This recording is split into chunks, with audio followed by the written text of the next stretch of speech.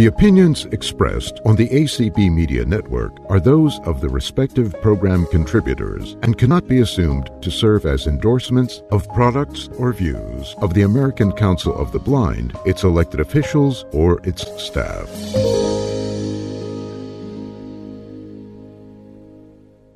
Okay, folks, this is Chris Hunsinger from the Rehabilitation Task Force, and Lori Sharp and I are here to go to get a conversation going about what indeed vision rehab therapists do. We have a few experts in the field with us, and I think what I'll do is I will ask the experts to give us a brief biography. Tara, can you talk about who you are and what you do? Hi, this is Tara Olson speaking. I work at Visions Services for the Blind and Visually Impaired. I happen to be an occupational therapist for I guess I'm going on 23 years now, but I also am a vision rehabilitation therapist and an orientation and mobility instructor. So I think I have a unique perspective in regards to what vision rehabilitation really is and how we are able to best serve our participants. I also happen to be the mom of 3 girls, and one of my daughters actually has hearing and vision loss. So this is really quite a labor of love for me, and I really see it as a service that is so important to the consumers, and that's pretty much it. Okay. And we'll be back to you with questions, I'm sure. I see Nancy Miller is here too. So Nancy, would you like to give us a little bit about who you are and what you do? Sure. Thanks so much. I am a licensed social worker by training, but I have been the executive director, CEO of Visions for the last 35 years. Visions was one of the very first vision rehabilitation organizations that worked with the older blind and visually impaired population, starting in the 1970s, when it was very rare for the older blind population to get a full complement of services.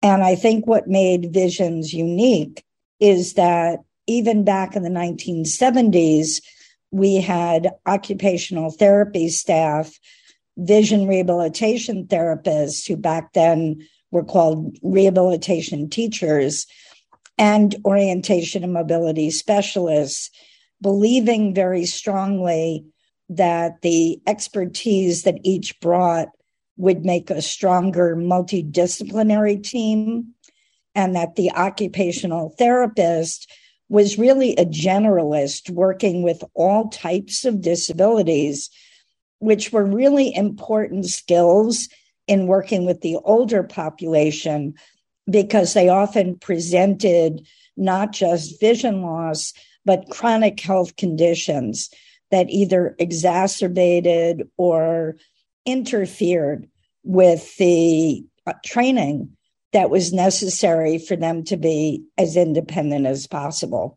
Now that we're in 2023, we still believe very strongly in the multidisciplinary team, and we have several occupational therapists on staff that have gone back for graduate study to become CVRTs and COMS, because they believed and understood that the training that they got as occupational therapists, as critical and as important and as necessary as that service is, it doesn't substitute for the specialization as a CVRT or a COMS, particularly because occupational therapists learn a variety of techniques, but not specifically non-visual. Okay, and we'll get to the differences as we go through. but and now we want to at least and thank you for your introduction. I'm so glad that we have people with all these various skills and organizational abilities as well. Lachelle Smith, you were still shown as muted, so if you can talk to us now this time, we'd appreciate it. My name is Lachelle Smith, and I am a certified vision rehabilitation therapist. I've been a CVRT for over 20 years, and I work in private practice still, but I also work as the director of the personal preparation program for vision rehab therapists at Salus University. So that's just an introduction of who I am and what I do. Was there something else that I missed that you wanted me to talk about in this moment? Not right now. I just wanted people to know what everybody's qualifications are, so that we could get started.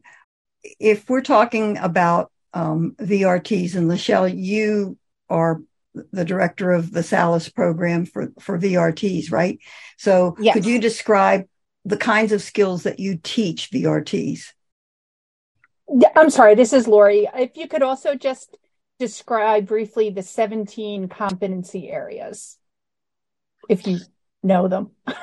I do know them, but so that this is a coherent conversation, let me pull them up because I've been teaching all day. So let me just, I'm going to have to pull them up, but I know them all, but let me just pull them up. So you don't want to miss one. No, I don't. There are 17. So 1 second, let me just pull that up real quick. And just to start off the conversation, the general purpose and scope of VRT is providing adaptive, independent living skills to individuals who are blind and visually impaired. And we do that in all areas of daily living, whether that's home management, personal management, basic home mechanics, recreation and leisure. It also includes information, dissemination and referral, psychosocial aspects psychosocial counseling for those who are visually impaired as well. We deal with employment. We deal with assistive technology. We are more of, I love what my colleague, Nancy shared, when you talk about OT, they're of a generalist.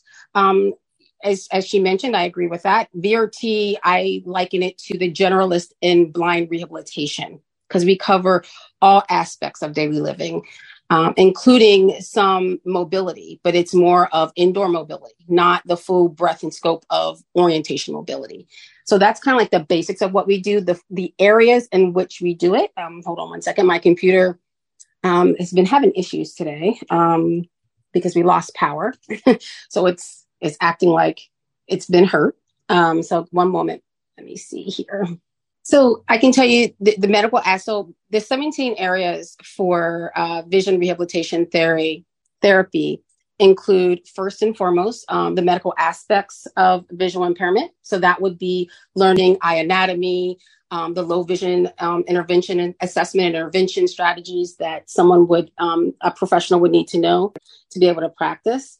The next one I would say that we would have to know is the knowledge of the blindness system. So that would include like understanding the laws that govern blind education or visual impairment and blindness and visual impairment for education and rehabilitation. I mean, to be honest with you, under the knowledge of the blindness system, there are 10 items under that VRTs are required for. I could probably take up most of your call, reading them out specifically. So I don't think you want me to do that. Unless you do, if you want me to, I can do that. But if you want to know the full scope of what VRTs are required to learn, I can do that. Would you like me to do that or just the 17 areas? I think I'll defer to you, just Lori. the 17 areas, because okay, no problem. I can send out the actual curriculum, standards. Competencies. So it's the knowledge of the blindness system, medical aspects of blindness and low vision. And then you have professionalism and practice methods. And then number 4 is independent living, personal management. Number 5 is independent living, home management. That's where they're learning food, preparation of food, cleaning, eating skills, things of that nature. Communication skills, that would include Braille and some assistive technology as well under that, which is separate from its own assistive technology area. Braille and other tactile systems. We have to know access and assistive technology, recreation and leisure, aging and vision, deaf blindness, teaching and learning strategies, psychosocial aspects of blindness and vision loss, individuals who are blind and visually impaired with additional disabilities, research, orientation and mobility, employment-related skills. So those are the 17 areas that VRTs are required to receive education and training and to become, fully competent and eligible for national certification through ACV REP. So how long is the program? So that's dependent on individual school programs. Some of them are structured differently. I can only speak to the SALIS program. Our SALIS program, a full-time student can complete the program depending on when they come in, which we every semester, we have rolling admissions and we have courses every semester. Depending on when they come into the program, it could take them as minimum of 4 to 5 semesters full-time.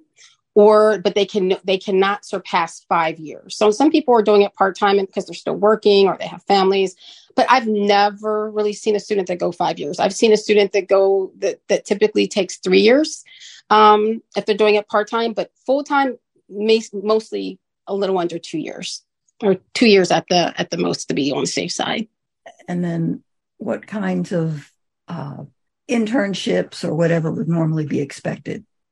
Absolutely. So I can only speak to the SALIS program, but I will speak to the ACVREP requirement is a 350-hour internship, with 260 hours of the 350 must be direct service with a client or learner. The SALIS program has a fieldwork and internship, which is a minimum of 500 hours of fieldwork and internship experience. Our fieldwork is a combination of observation of a CVRT and co-teaching with a CVRT and other certified blindness professionals like O&M or low vision or TVI. And then our internship is a minimum of 400 hours of internship. You start out maybe for the first couple weeks of observation, because it's a new site potentially. And if you're not at a new site, you don't do the observation. And the majority of that time of the 400 hours should be in direct independent teaching.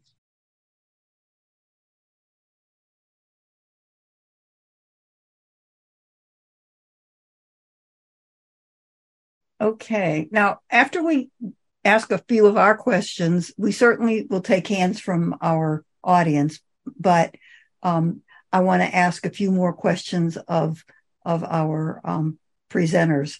And so I want to go back to Nancy, who was explaining to us when she first started, more about how Visions uses a combination of all these disciplines in their staff, that they don't just have one person doing everything. So, Nancy, would you like to elaborate on that?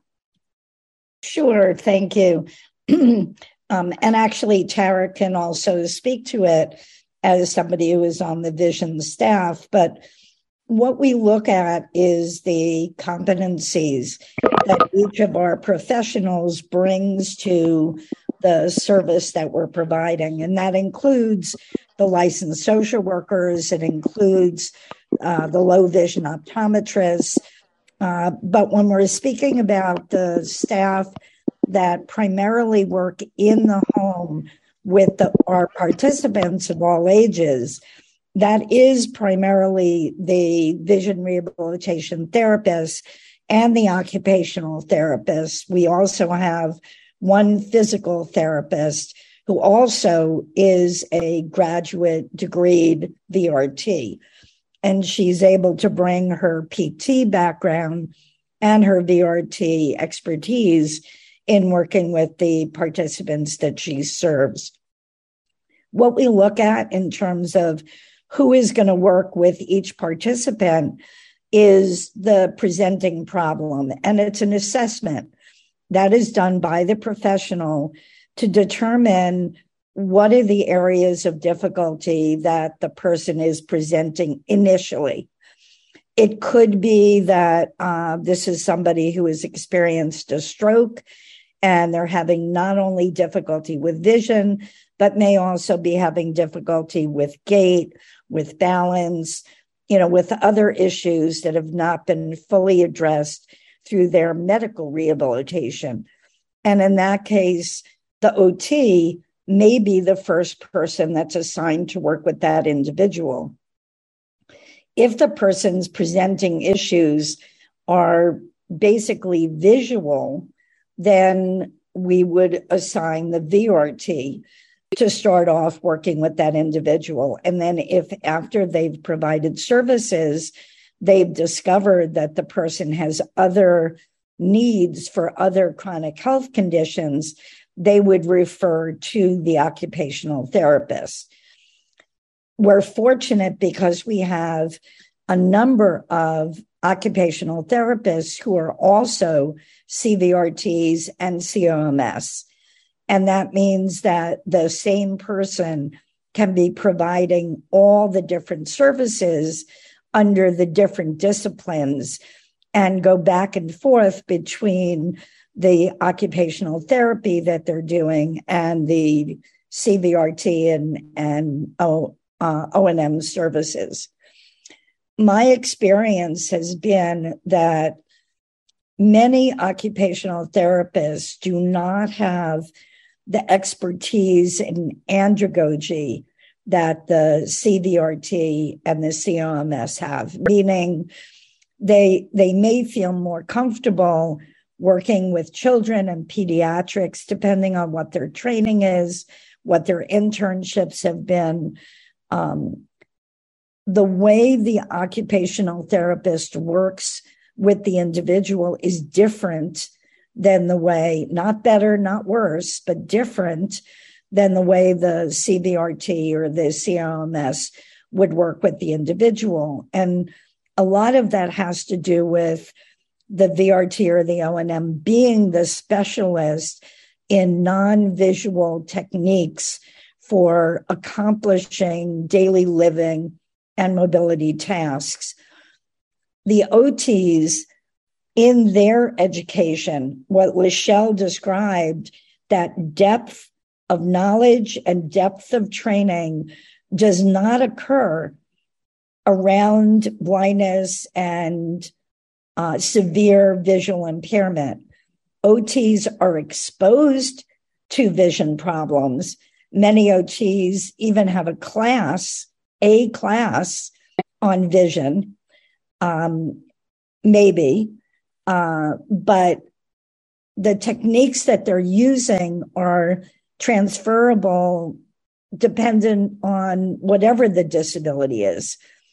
And they are taught how to teach in a similar sequencing that a CVRT might use, but the actual tasks that are being taught aren't necessarily taught non-visually.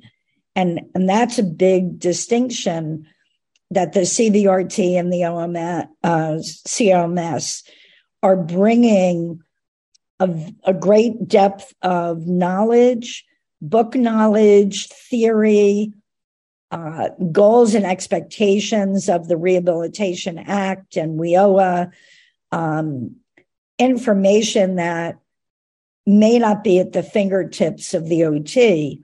And they're bringing all of that information to develop the treatment plan and the service plan for the participant, with the understanding that their presenting problem is the vision loss. That's very interesting. Tara, would you like to speak to what things you have found that you might not have known had you not had the exposure to VRT training? Absolutely. Hi, this is Tara speaking again. I do agree with Nancy on pretty much everything she said. But as an OT, I was not prepared to provide the service that I needed to for individuals with low vision or blindness. And it wasn't because I wasn't at the top of my class or I didn't win in whatever award for field work when I graduated. It was because I was not taught how to do what a CVRT does. And that is a tremendous difference. Being a mother of a child who's been in the system since she was 6 hours old and is a low vision, a person with low vision, I found it very difficult to find the appropriate services.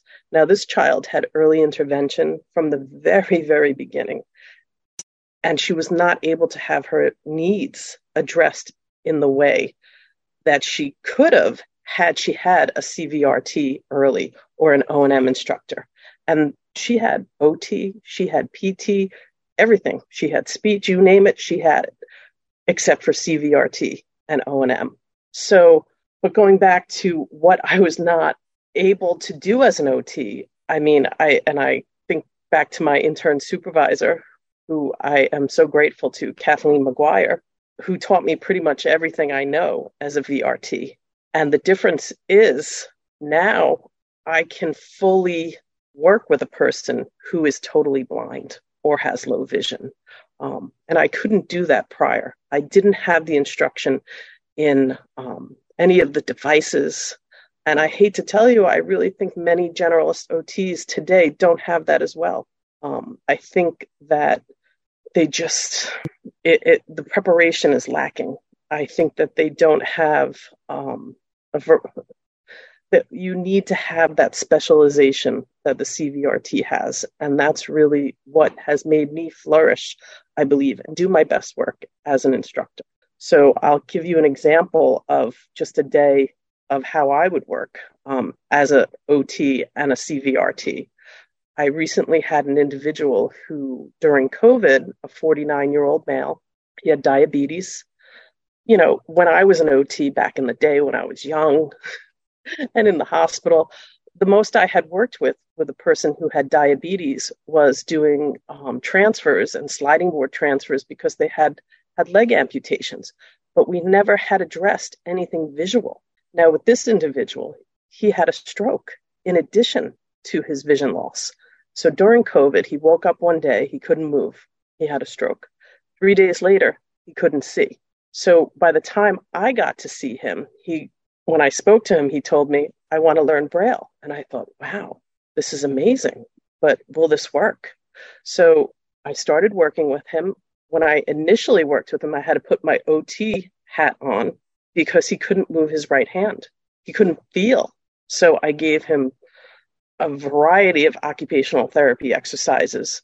This individual now is able to move his hand. He's able to use his hand, but he's also able to now use it in the way from me teaching him the CVRT piece, where I taught him grade 1 Braille. He's got a lot of grade 2 Braille, and he can actually read the Braille using both hands.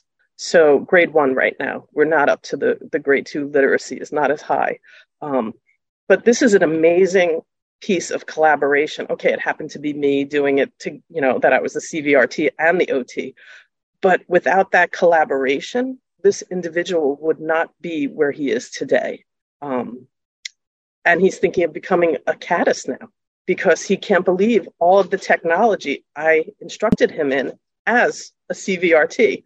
And I could never have walked into his home from the visiting nurse services and provided him that level of care. Now, and I think back to when I did work at visiting nurse service a long time ago, and they were like, oh, you know a little bit about vision, don't you? Don't you have a kid who has vision loss? We're going to put you up. We need you to go see this person. This is before I became a CVRT. We need you to go see this person because they have a really long list at Helen Keller and they're waiting. So we need you to go in and be a low vision specialist. That's when I went back to school because I needed to be able to provide the service to the community that needed it so much and do it correctly. And I tell interns, even back when I took interns as an OT, especially when I was younger, I would say just because you can do it doesn't mean you should. And I think it's really important to emphasize that collaboration between the disciplines because we my student that I have now, my participant, and I've been granted the ability to work with him for a long period of time, which is unheard of. But because of his progress and his commitment to Braille and to technology, I would never have been able to do that if I hadn't gone back to school and specialized as a CVRT. So I don't know. I feel like I went off on a tangent because I feel so very strongly about this, because it's a protection for the consumers. And I see just even with my own daughter. Mm-hmm. Well, I was thinking, one thing is that whole idea of the non-visual teaching method. I think there are so many of us who can identify with the fact that when somebody tells me, well, it's on the left-hand side of the screen halfway down, and I go, no, it's not on the left-hand side of the screen halfway down for me. It's a linear screen. Just tell me what it says and I'll look for it.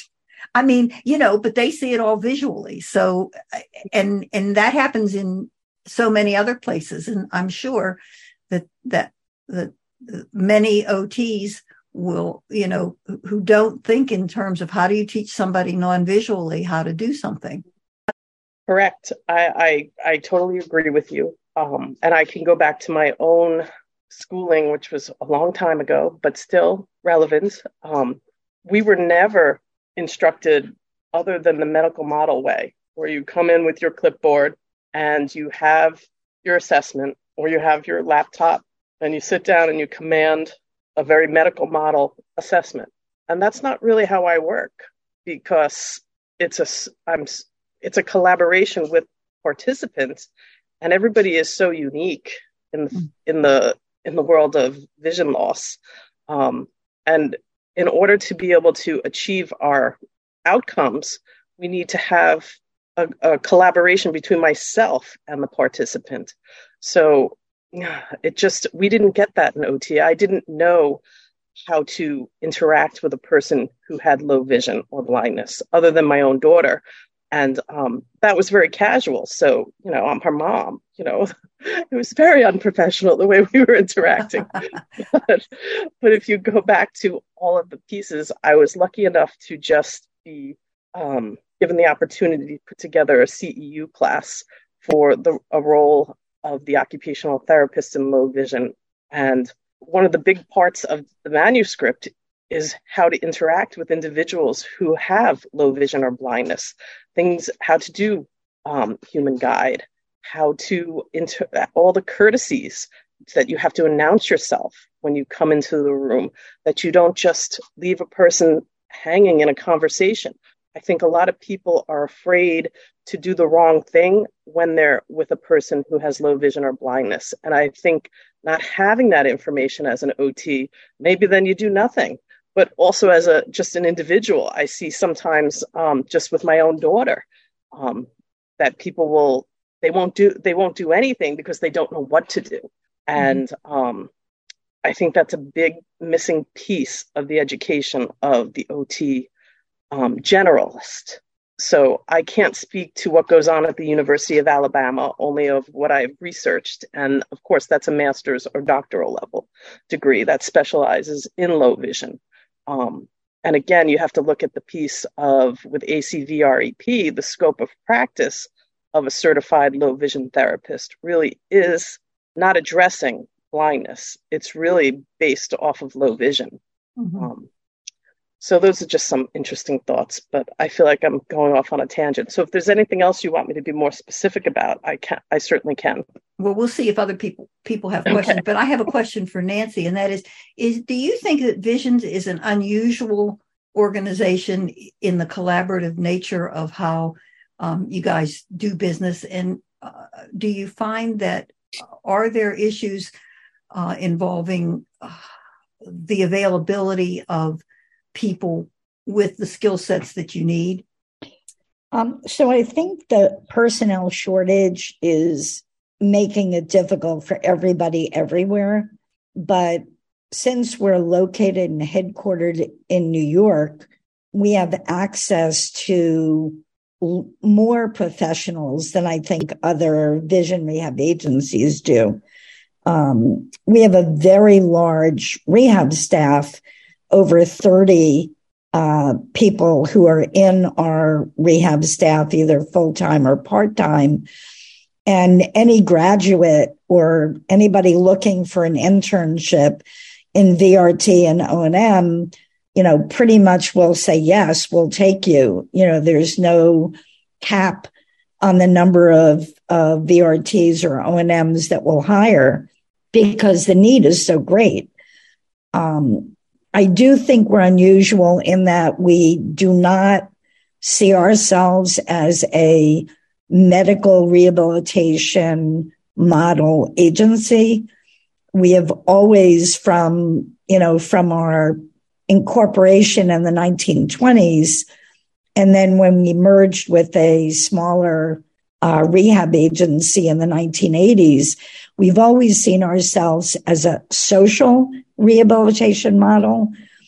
So in that sense, we were very much of our time in the 1970s and 1980s. I don't know how many other vision rehab agencies now consider themselves social rehab models. We don't bill Medicaid or Medicare for any of our services, including OT. We have OTs on staff who basically are working as professionals under their OT license, but they are not constricted by the requirements of billing Medicaid or Medicare. I think many nonprofit vision rehab agencies are looking to OTs as an alternative to CVRTs because they can be billed. But I think as Tara has explained it, and she can go into more detail, billing for OT is very restrictive. You bill in very small increments. The amount you can bill is capped. The amount of time you can spend with a participant is limited. And having a social rehab model gives Tara and the other staff at Visions some flexibility based on the needs that are presented by each individual.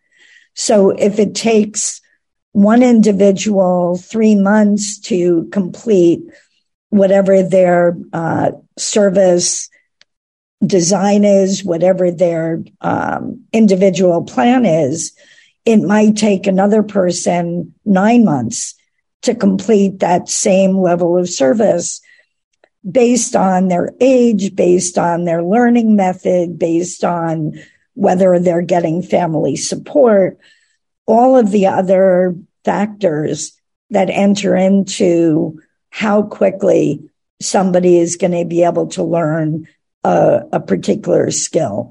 Level of vision loss obviously is an issue, but often that's not the most critical. A lot has to do with learning style, and a lot has to do with family reinforcement or not reinforcing it, which means that people don't practice from lesson to lesson. And that means it's going to take longer for that individual to learn.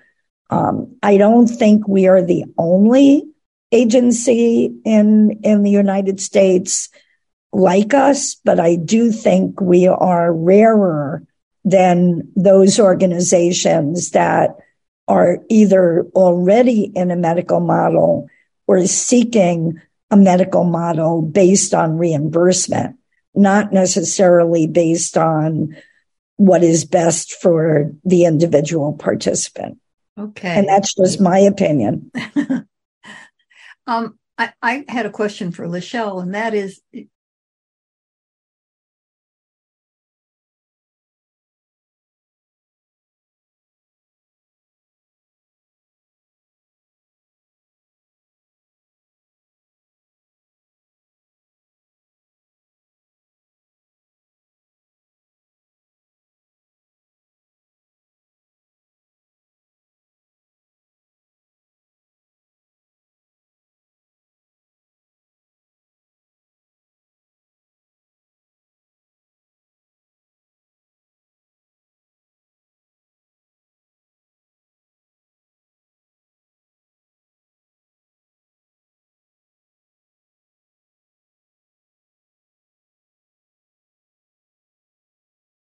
if you could recruit more students in this program, would you have the space for them? I mean, are you going, are there slots being unfilled in your program, or are there people just not aware of the kind of programs or whatever? What do you think? Yes. Well, there's a couple different answers to your question. The first one about, are people not aware of the programs? 100% yes. VRT is one of those professions. In fact, the entire blindness and low vision profession, there is a lack of awareness that it exists as a potential career. I myself congenitally visually impaired, and I never heard of a VRT until I was a working professional in a totally different industry. And I had a TVI, did not have an O&M. And so this is someone who is blind, who's visually impaired, who is receiving services through their state vocational rehabilitation agency. And no one ever mentioned to me there's something called vision rehab therapy or rehabilitation teaching at the time that could help you with training and activities of daily living. So I would say 100% yes, there is a lack of awareness of VRT. The other question that you asked is, does the program have room to take on new students? Yes, we do. However, that does have to be balanced, where a lot of our programs are not as large because we've not had the numbers coming in. So we do have limited faculty. So with an influx of additional students requires some changing in the structure of the faculty for that program. I've been the director of the program since 2009, and I have my colleagues, which is fine, but I'm the only VRT on the faculty. And so I've not had a VRT partner in faculty. I have, O&Ms, low vision, TVI. But so if I were to have, say, another 20 students join the program in the fall, it would be a restructuring needed. There would need to, hire more faculty, but then we'd have the students to be able to, because we'd have the tuition dollars coming in that would support additional faculty. So there's a lot of different factors that are involved. I can't speak to all the other programs, but except generally, all the programs are waiting for more students. We are all in this active recruitment of individuals into our programs for certain. Do any of you ladies know how many VRT programs there are in the country? There are 5. Just 5? Yes, ma'am. Just 5. Just 5. Isn't that sad? Yeah, No wonder no wonder there's... Well, there are 6. There are 6 if you include there is a rehabilitation program. Is it in Louisiana? It's the National Federation of the Blind. They have a rehabilitation program as well, a rehabilitation teaching program. So it's a little different structure, but it is a program. So that would be 6. I was thinking of the ones that are under the AER or ACV certification. It's 5. Mm-hmm. And in addition to that, those programs do certify, they do not certify. They take in students from both Canada and the United States. Absolutely. And beyond Canada. I've had many international students as well.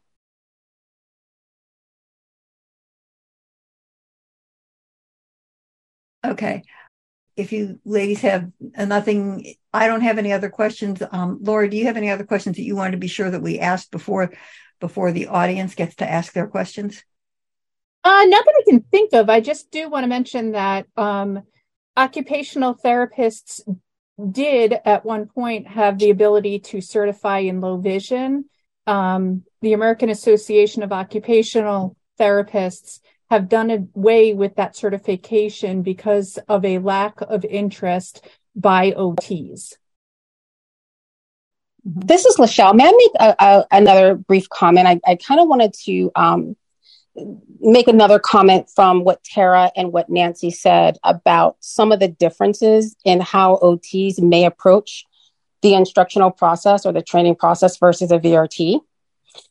Both of them talked about the collaboration, and that is number one, is the collaboration with the participant, or what I would call the client or learner, with the professional. But there's also another huge piece of it. It's the psychosocial adjustment to vision loss at every stage of training. And I don't know if that is addressed so much as it relates to blindness or low vision in the OT program. It is heavily addressed in all of the blindness and low vision specialties because, like Nancy was saying, there are so many factors that might impact the duration of a training period of a participant with a VRT. And psychosocial is one of the number one areas. If someone hasn't fully, I won't even say fully because, we adjust at different stages of life to different circumstances. But if that's not being addressed and it's just, okay, this is your treatment plan that the professional came up with without the input or without understanding some of those psychosocial impacts or factors that could either encourage or discourage the learner from participating fully in training, that also needs to be addressed. And I'm not sure that that's really addressed in an OT program. Tara, you can speak to that for certain as an OT, but from the OTs that I've had in my program, because I've received many OTs in the VRT master's program or certificate program, one of the comments that they make is, wow, I go in and I tell them what they're going to do. I tell them what their treatment plan is. I don't ask them. And they're now relearning what Nancy brought up as andragogy. That is highly, that's like the tool that we use as VRTs to really understand our learners and to build a service plan based on their experience, their future goals, and their needs and limitations and fears. And so I just wanted to mention that as well. And this is Lori. If I could just piggyback on what was just stated, a good example is with an occupational therapist who may not have had blindness training. They're going to look at a gas stove and say, oh, you can't cook on that because you're blind. And I actually heard this story from somebody over the weekend who had been cooking on that same stove for 20 plus years. And the occupational therapist who was there to address physical issues did not feel comfortable working with the person on, okay, now that you have a physical issue, what are we going to do about getting the pot of water to the sink to drain your pasta? Because the stove was a gas stove. Well, the gas stove or not, that's not what she was there to address. And because there was no non-visual skills in blindness training, that was the person's reaction to the situation. And that really could have taken a situation and really disabled the person more. And the person could have said, okay, well, then I'll just eat microwave meals. Exactly. And a very big part of the psychosocial aspect of blindness rehabilitation is also working with a family, because teaching a family human guide technique. How many times, Tara, have you gone into a home and somebody's sitting on the edge of a bed and doesn't know how to get up to leave their bedroom because, a family member gets them up by hoisting them up and then steers them like a shopping cart through the door, until you teach them human guide technique. It's, a really complex situation and very, very different professions. It's interesting. This is Tara speaking. Lori, it's interesting that you say that, because before I had kids, I was a supervisor in an assisted, a skilled nursing facility. And I had a team of OT, PT, speech I worked with. And I remember having an interaction with one of the therapists because they wanted the gym closed.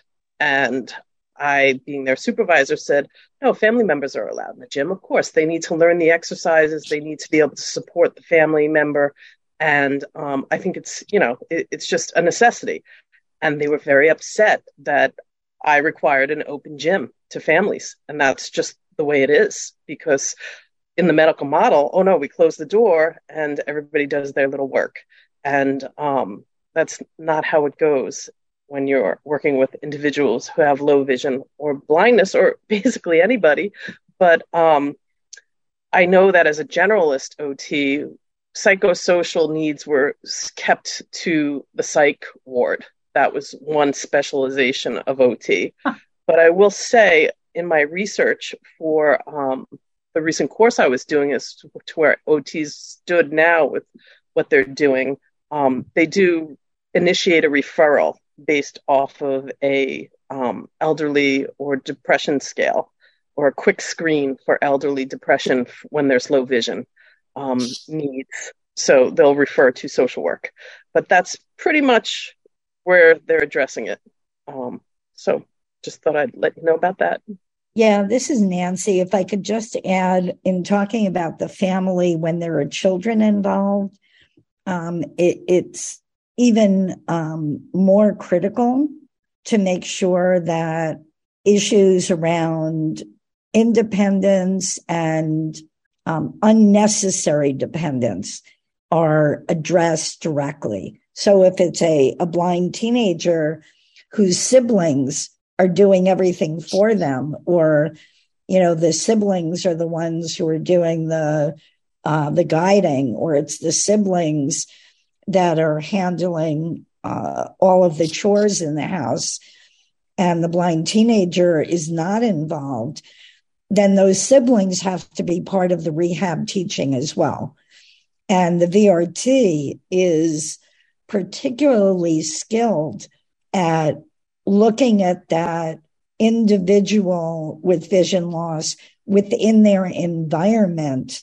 And that environment includes the family, and it includes the nature of the household, and it includes the physical environment as it relates to their vision loss, which is different than the OT, who is looking at the physical environment in relation to their physical limitations, gait, balance, stamina.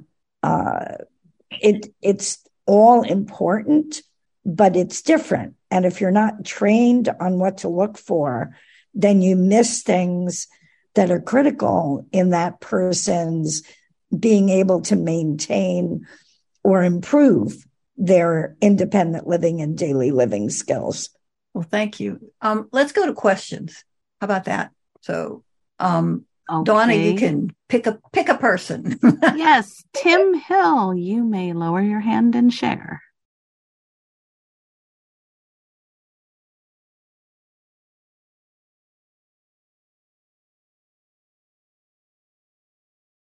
I was just wondering, is there anything that can be done about pendulum nystagmus? I was born with RP, and about 10 years ago, I came down with Parkinson's. And when I had the Parkinson's started, so did the pendulum nystagmus. Well, I don't think we can answer that here tonight, only because we don't want to speak about specific medical conditions and have you answer questions that might be medical. But that is something that you could contact a local provider in your area. And if you need help with that, you could email community@acb.org or give the ACB office a call. And one of us on the rehab committee would be happy to connect you with your local providers. Chris Bell. Thank you. So I have two quick questions. One relates to, do you think the shortage of certified vision rehabilitation teachers has anything to do with the salary that they can earn? And is the salary range for a CVRT different from the salary range for an OT? That's one question. And the other is, do you guys get training in folks with learning disabilities and vision loss? So this is Michelle. Thank you for your question. This is Chris? Yes. Yes. So I can answer, I think your first question was about the salary range. I do believe that salary is a hindering factor for people who might be interested in going into rehab. The salary range for VRTs vary drastically depending on the location of the job. Somewhere like New York is wonderful because the salary range is much, much higher. A place like, down south or even some areas in Pennsylvania, it is quite low. And so that is one of the factors that is prohibitive of people seeking out the VRT profession. I do not know. I cannot speak to the salary range. I've read it and researched it, but I don't remember it offhand of OTs. But I know it's higher, significantly. Can be in some respects much higher. Depending on location, because some starting OTs might be comparable to some VRTs that are working in, say, like the VA, or say in Visions in New York. So again, it depends. Nancy, maybe you can speak to that as you hire both. But that's my understanding and my experience and knowledge about it. So this is Nancy Miller again. Our starting salaries at Visions, to the best of my ability, are equivalent to what a VRT or an O&M would earn at the VA hospital, or in special ed, what they would be hired for at the Department of Education, and also what my colleagues are paying, because we don't want to lose staff to another Vision Rehab agency. So the starting salary for somebody right out of school with a master's degree in DRT or O&M is $80,000 at Visions. Now, that is higher than many of the upstate New York Vision Rehab agencies are paying. And the only reason I know what they're paying is I check Indeed all the time to see what the competition is paying. And some of the upstate agencies are paying $40,000 or $50,000 for the same individual. Now, if somebody has grown up in, Albany, New York, and the cost of living in Albany, New York is less expensive than New York City, they may be willing to take a lower salary. VRT and O&M salaries are similar to social work salaries. So comparing it to OT isn't necessarily apples to apples, especially because many OTs now are getting doctorates, not just master's degrees. And they're coming out of school with a doctorate, which is a different level. Sure. Also, because they are paid in the medical model, the hospitals absolutely pay more than non-hospital settings. And that's true for social work. That's true for other disciplines that are both community-based and medical and hospital-based. Your highest salaries tend to be in hospitals, in some cases in nursing homes, depending on the number of applicants in that particular locale. But I think that having a higher starting salary definitely makes it more attractive for applicants who are looking for both internship, fieldwork opportunities.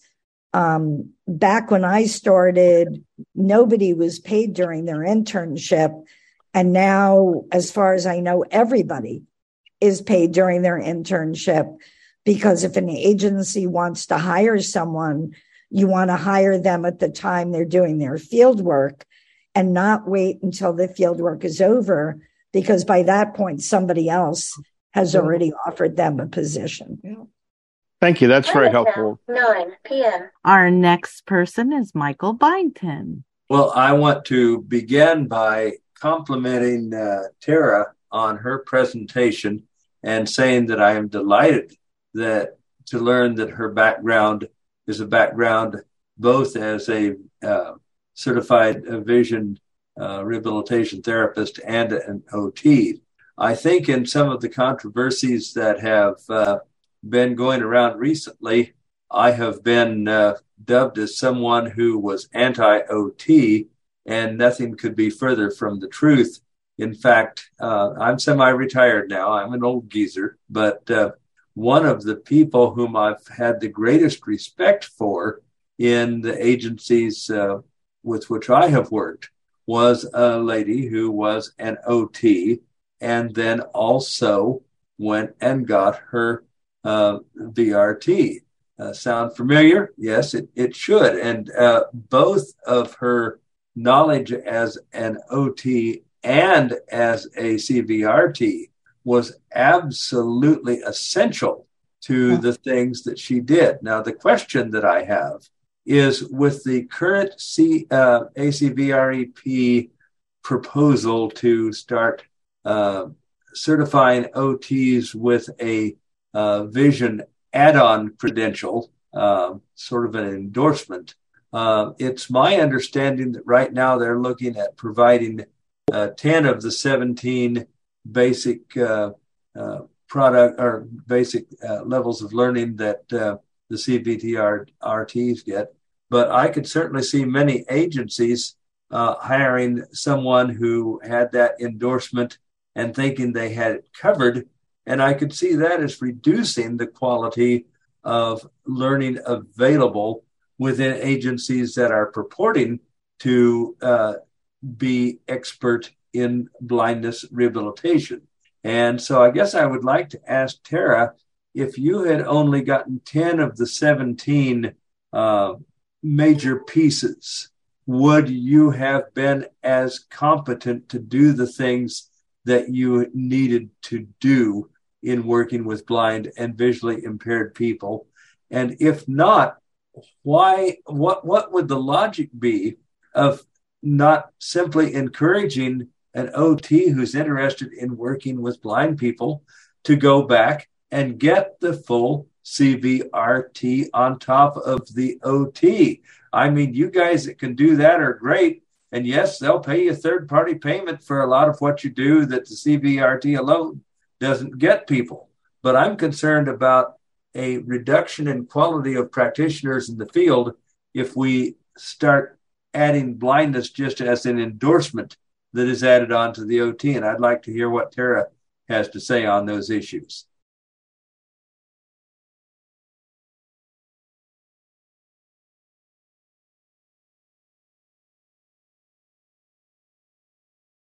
Hi, this is Tara speaking. Thank you, Michael, for the compliments. And I have to say that I share the same concern. I am a consumer for my daughter. I don't believe that I would be the qualified provider or the expert that some may say I am if I had not gotten the pathway of education that I pursued.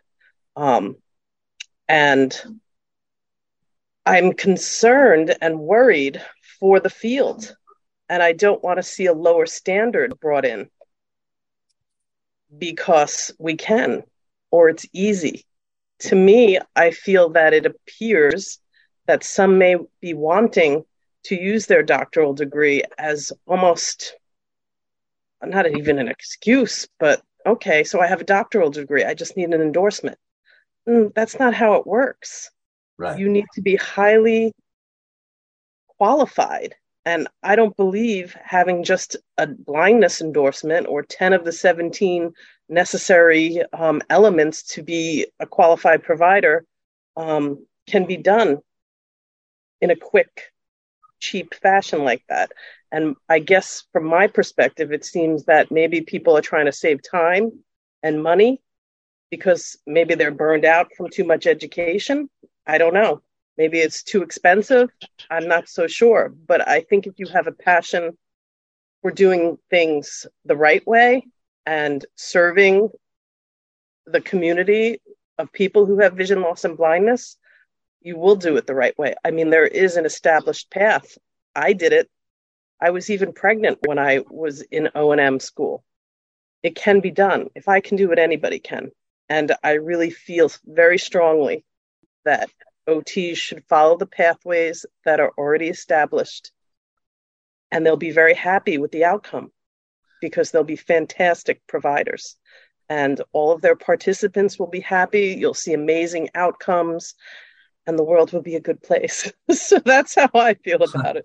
Well, thank you very much, Tara. You and I really are of the same thought on this, but you have the expertise of professorship to go along with it. I might mention that as well as being a comms, I'm also a legally blind guy.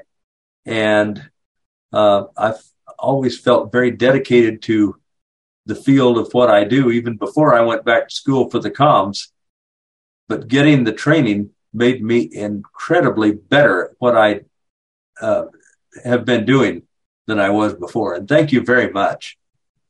And this is Lori. If I could just add that ACV REP has publicly stated that the occupational therapists who will be potentially seeking endorsement will not be required to learn Braille and will not be required to know how to teach somebody the long white cane. And, indoor mobility is something that a CVRT can teach. So if you're not going to know how to give somebody a white cane in a situation where it would help them to feel safer or even be safer, I think that is a disservice to a client. And those are two areas specifically that watering down a certification, I think, is really damaging to clients. Lori, this is Nancy, and I just wanted to add that there are many states that do not have a single VRT. And if a OT gets the endorsement and presents themselves as the professional, blind people who live in that state are not going to get the same quality of service that they would if they were in a state that had CVRTs. So I think it's looking at the entire country and saying that if ACVREP is going to offer an opportunity for somebody to say they are trained in working with blind people, but they do not have the full range of competencies, they could very well be the only provider in certain states. And that means that those individual blind people will not get the same quality of service. Hello, everyone. Thank you, Nancy. We have Scott Marshall next. Hi, good evening, everybody. And this is a fascinating presentation. And hello to many friends.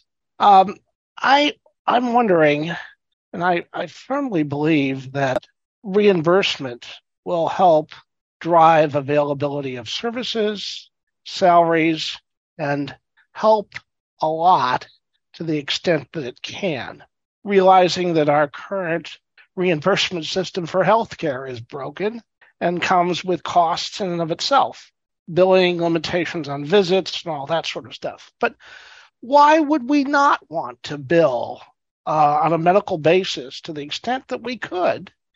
And why would we be so fearful of even requiring a doctor's prescription to do it, if that's what it took? And when I think about my own primary care physician nowadays, it reminds me kind of like the CVRT. They treat when they can, they refer when they can't, and help you navigate the rest of the system. And then you go out to the particular specialty that will really meet your needs. But in the healthcare arena, you have to worry about the bean counters, and you have to worry about whether it's in your PPO network and all those things given. But there's no question about there's going to be some level of reimbursement. And I think that drives availability of services and everything else, as I indicated earlier. Would someone like to comment on this?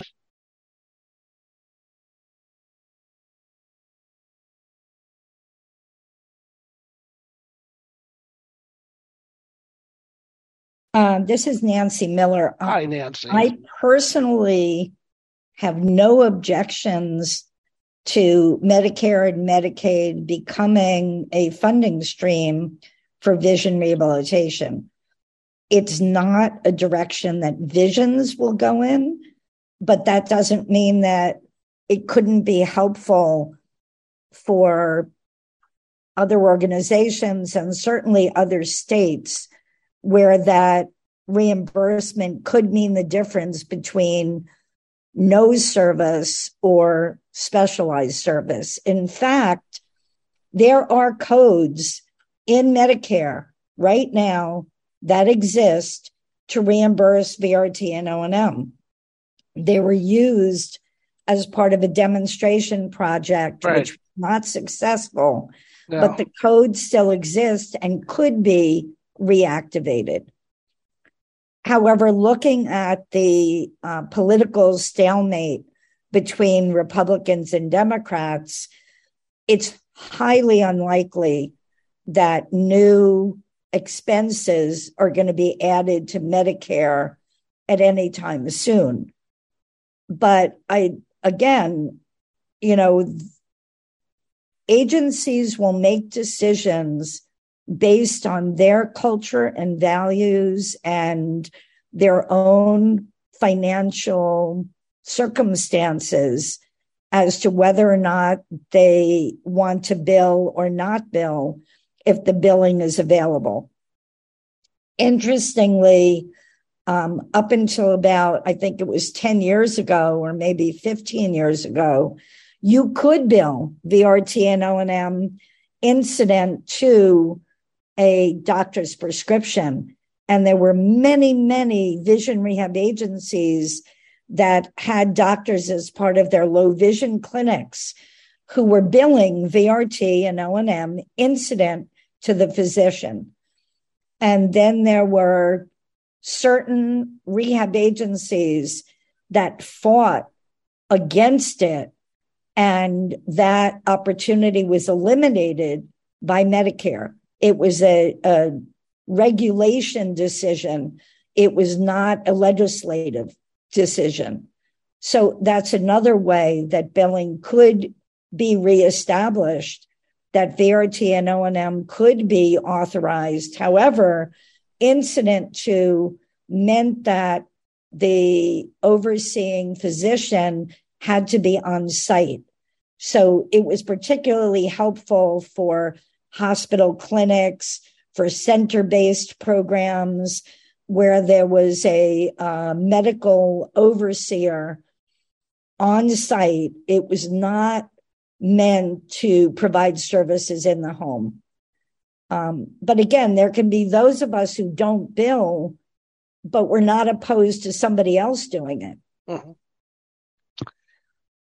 Thank you. That's quite interesting, and we could talk a lot more about all of this, of course, and I know we're short on time, but I'll conclude by saying, Nancy, I think I need to move to New York and have your wonderful interdisciplinary team make a new man out of me.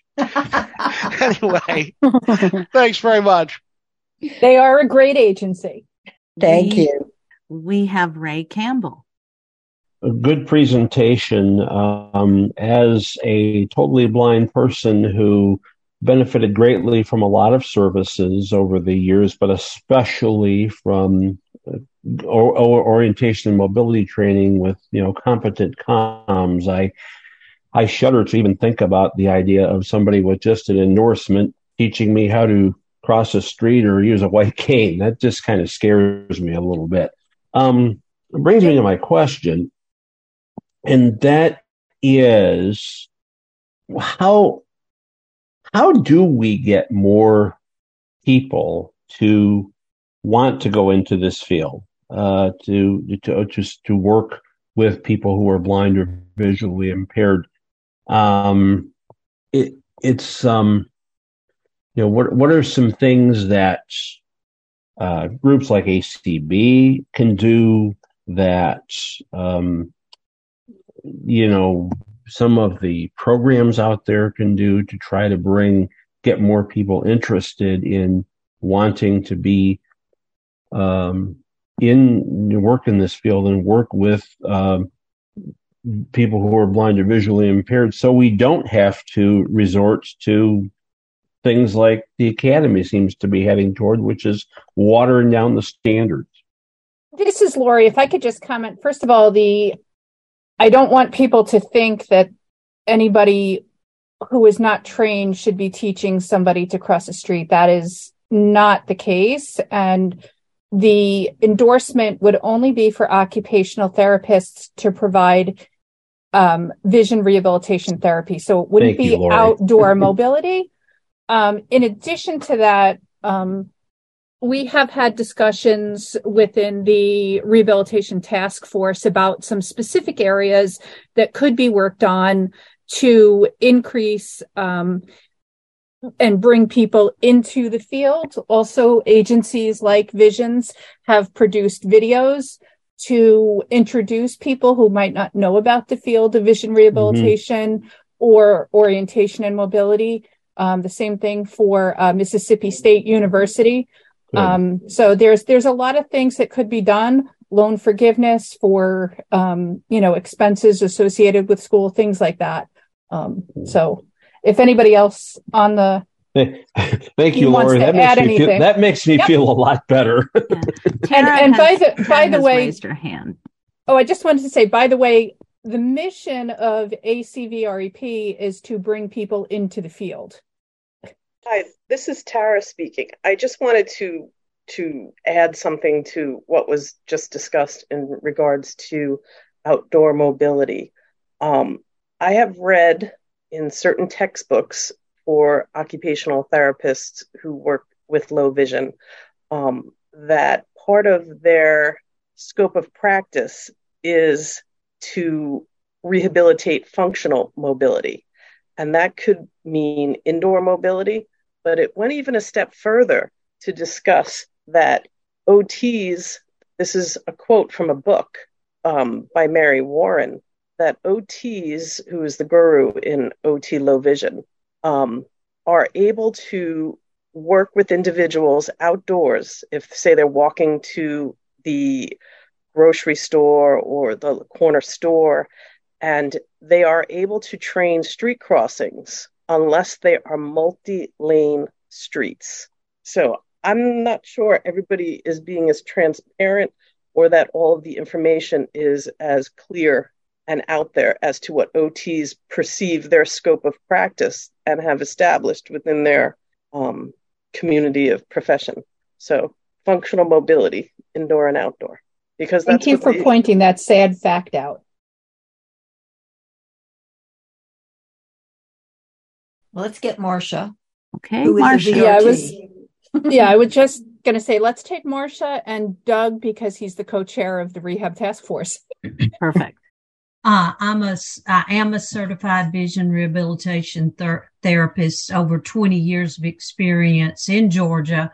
Alice Richard and I were enticed to go back to school because at that time there was a program at FSU, and because of the common market between Florida and Georgia, we were able to get our tuition covered. So that was a nice way to go about it. Although both of us being visually impaired, and just like Tara has mentioned, I believe that most of us and others on this call who are truly committed to the field have an investment already in vision loss, either ourselves, some of our family members. That's why we do this crazy stuff. Alice and I traveled to Florida for 2 years. I flew 14 different times to Tallahassee, Florida to get my degree at my own expense. So with that said, I don't know. I wish that this group of brains here could come up with some ideas, because Georgia is one of those states. We are in real trouble. We're losing a lot of our people to the Veterans Administration, both O&Ms and VRTs. I can't imagine what another 10 to 15 years is going to bring for some of us who are truly aging out of the field. And if we don't get our political folks involved and others involved, oh man, I don't even want to think about the future for people who are blind and visually impaired. I know we don't have enough time. I could tell you lots of stories, tragic stories in Georgia. We just try to keep our heads above water, frankly. But thank you. And I hope this group comes up with some wonderful ideas.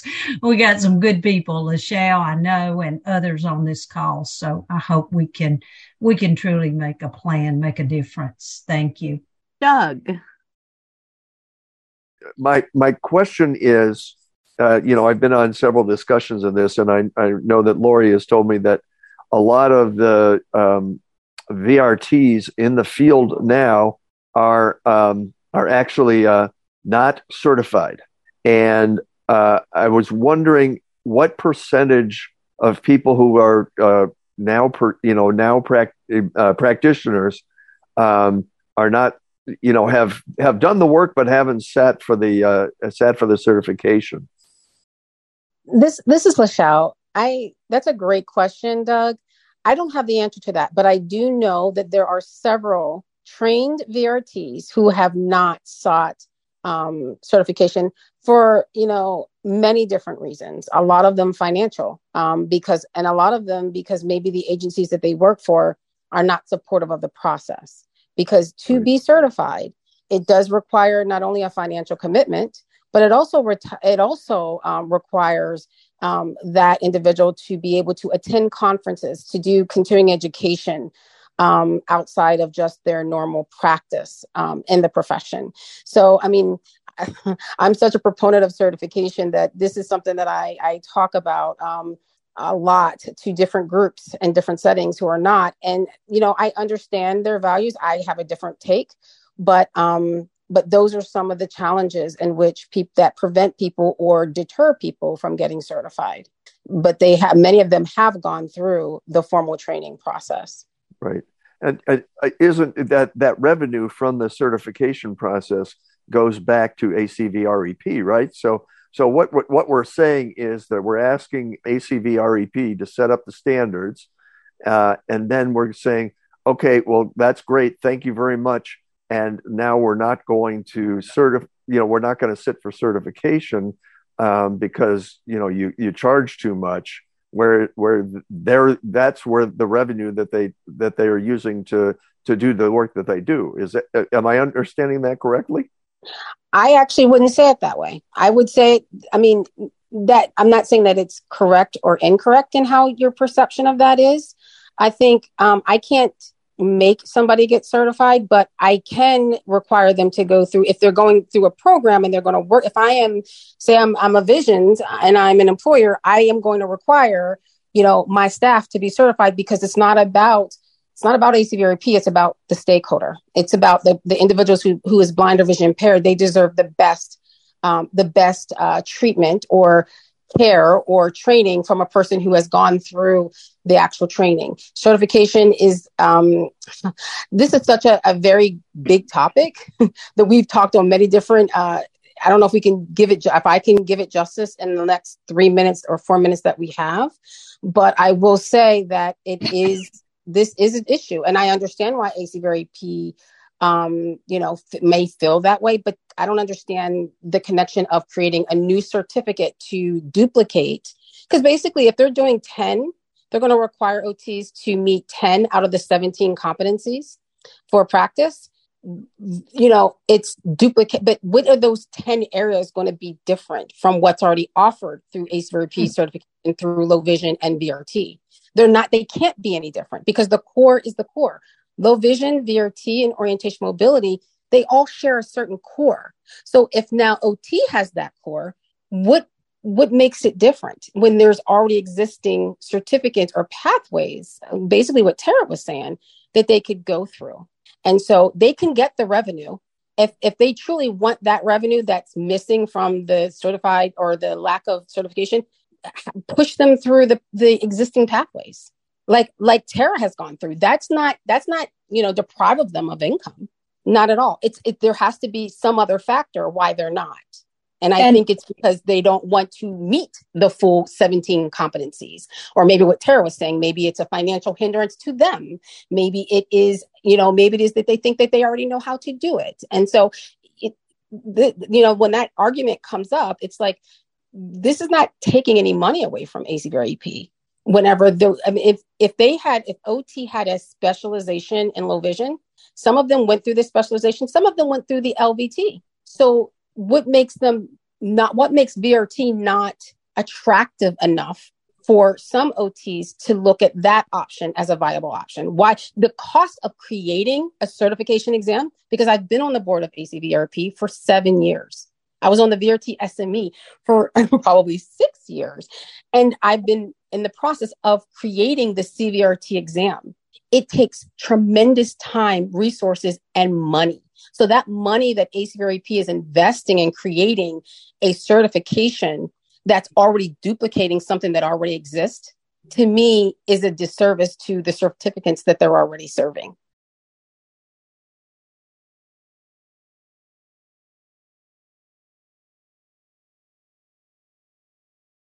And Lachelle, this is Nancy. Just to add to what you're saying, part of the problem is that agencies are not requiring certification. And I believe that we should. And I not only believe that we should, but I believe we should be paying for it.